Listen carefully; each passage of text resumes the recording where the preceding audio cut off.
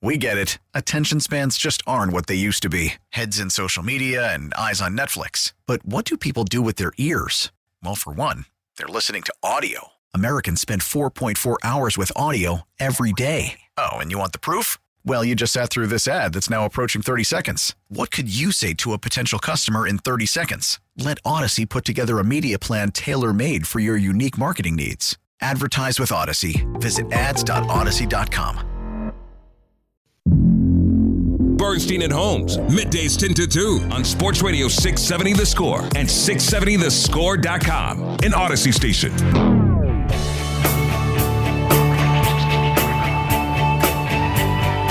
Remembering our dear friend Lynn Bramer the day after he has passed away by trying to celebrate and appreciate as much as we know he was good at always celebrating and appreciating whatever he had to celebrate and appreciate at any time. And that's what made him very, very special. And one thing that Lynn celebrated that meant so much to him was his beloved Chicago Cubs winning the World Series. He joined the Boers and Bernstein show on November 3rd, 2016, a day after the win. But Terry wasn't in. Lawrence was.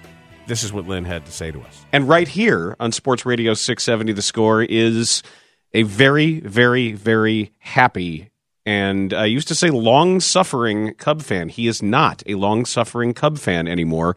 WXRT morning man Lynn Bramer, who has really been...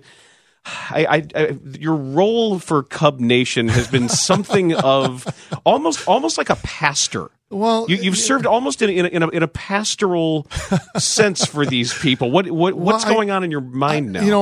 It's only because I'm one of them. It's only because I know so many of the people in the bleachers, by name, people I've sat with for decades. I know the names of the people that went to all 81 games in the bleachers, Judy and Al and Miriam, and I was just looking at a picture of the bleacher gang in right center field. Kind of a legendary group. Many people have been there since the late 60s and through the 70s, 80s, and 90s. People that keep score, save their scorecards, and looking at a group picture and two of them that didn't make it, two people that passed away in the last couple of years. You know what? I was with some very nerdy Cub fans last night. I mean, people that could give you the batting averages of everybody in the 69-84 lineup, people that could tell you who hit the game-winning home run in the 69 opener, people who know that Vaughn's name is Hippo and that Hoffman's name is Solly. And I'll tell you, when the Cubs lost that lead, it was the post-traumatic stress disorder all over again, a more miserable group of people you have never seen. And what we had to keep reminding ourselves was, this is not the past. This is not a team from a bygone era. This is a team that was resilient all year long. And all of those games that we were so used to seeing the Cubs destroy themselves somehow, this year were the games where Miggy would hit a grand slam home run on an 0-2 pitch facing a lefty. Just an unbelievable year. And the unbelievable quality ramped up in Game 7 of the World Series. You remember the scene at the end of the movie, The Candidate? Robert Redford, remember? Now, yes, that's a great line. And Redford was a hard fought Senate campaign, and Peter Boyle plays his sort of hard-bitten campaign manager. Right. And they win. Right. He has to compromise himself. He's this idealistic candidate, and he's got to play the game eventually, right, and figure out what to do. And at the very end, he goes into the hotel room where they'd set up their little war room, and they won. And Robert Redford, the candidate, looks at this guy, and all he says is, "What do we do now?" So that's my question to you. What do you do now?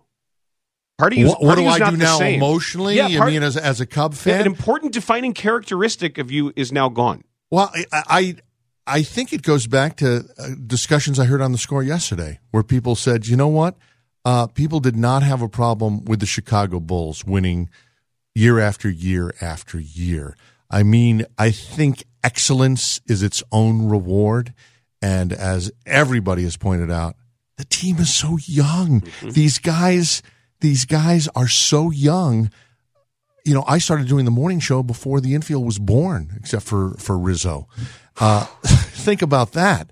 So here you have a team that's going to keep you engaged. I think part of the emotional investment in next year and the years to come involves knowing that you have to go through this all over again.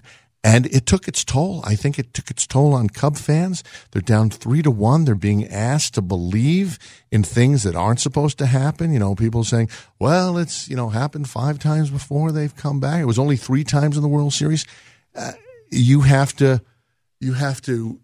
psych yourself up for going through another season like this, filled with thrills and chills and ups and downs and the emotional roller coaster. Remember what I've always said, that being a Chicago Cub fan is a manic depressive hayride.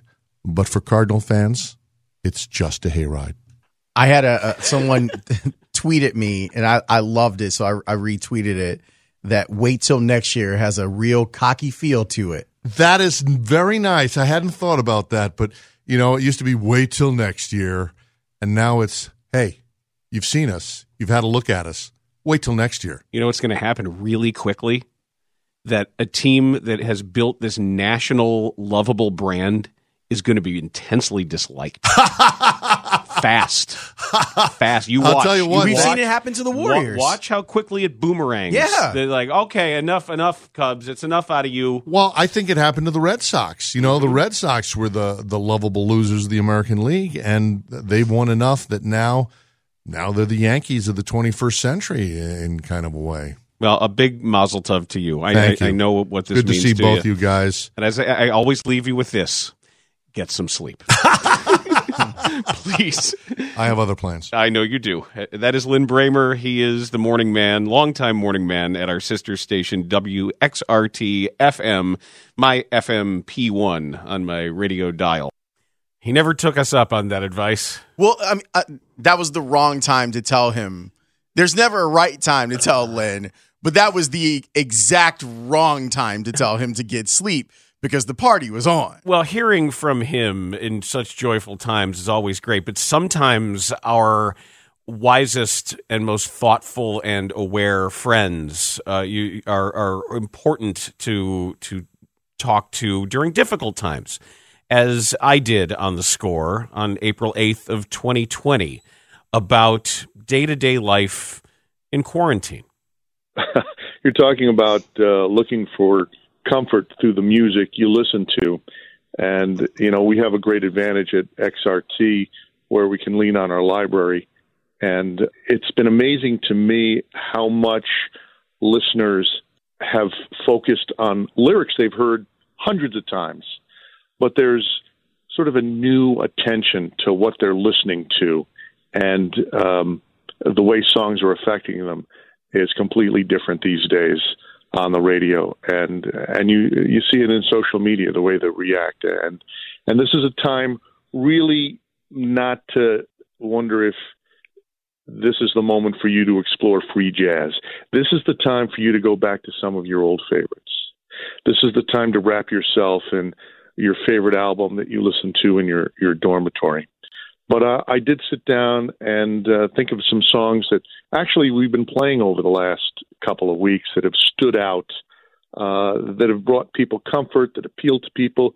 Some of the songs we play are a little bit jokey, like The Police, Don't Stand So Close to Me, or Georgia Satellites, Keep Your Hands to Yourself, musical public service announcements. But for me, it's songs like The Kinks' Better Things. I once observed that Ray Davies has written a song for just, like Randy Newman, has written a song for every occasion. And the song Better Things goes, here's wishing you the bluest sky and hoping something better comes tomorrow, hoping all the verses rhyme and the very best of choruses too. Follow all the doubt and sadness. I know better things are on their way. Bob Marley, Three Little Birds, song XRT has played forever.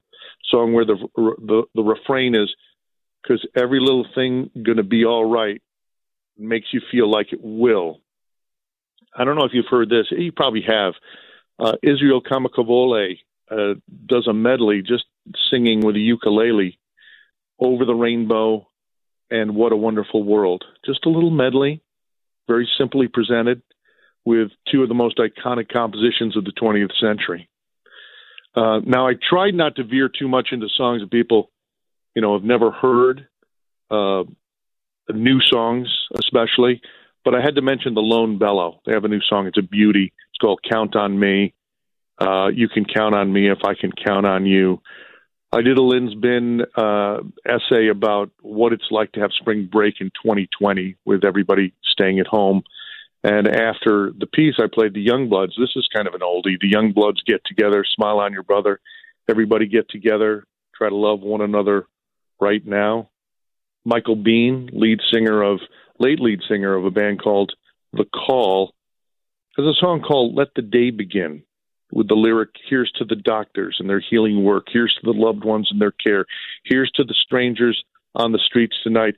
Here's to the lonely everywhere. And I noticed you opened the segment with a bumper from David Bowie, Heroes. People love hearing that song right now because they relate it not to the typical heroes you might think of in mythology, but to the people at grocery stores who are stocking shelves as fast as people are removing as much toilet paper as they can get their hands on. There's a lot out there for you to listen to make you feel better. And I heard you and Jay talking about John Prine, who I must have seen 20, 25 times. Sometimes you just need a laugh, and his whole catalog is worth delving into at any time. But he has a song called Dear Abby, where he asks advice. And it's a song for when you need advice and a good laugh. And maybe finally I should mention the Beatles' Golden Slumbers medley from Abbey Road. It's just one of those perfect songs for all times, for whatever's going on. That was Lynn Bramer helping us when we needed it. Yeah. And I completely relate to what he was saying because I can't hear Three Little Birds now without crying because it was kind of my song that had like brought me back to like, all right, things are going to be okay. Like you can work through all of this stuff. But something that you said earlier about Lynn, his ability his recall is unreal. Like you heard it in that 3 minutes that he's talking. Like his recall was incredible, but he making you a better student of music because his passion for it comes across. And it's hard when you lose something. When you lose someone like that has that type of ability to tie people to their emotions. He's giving you the reasons why these things hit you in a certain way. He's giving voice to it and making you understand it. And I don't know if there's a better compliment than one could give a DJ than that. We get it. Attention spans just aren't what they used to be. Heads in social media and eyes on Netflix. But what do people do with their ears? Well, for one, they're listening to audio. Americans spend 4.4 hours with audio every day. Oh, and you want the proof? Well, you just sat through this ad that's now approaching 30 seconds. What could you say to a potential customer in 30 seconds? Let Odyssey put together a media plan tailor-made for your unique marketing needs. Advertise with Odyssey. Visit ads.odyssey.com.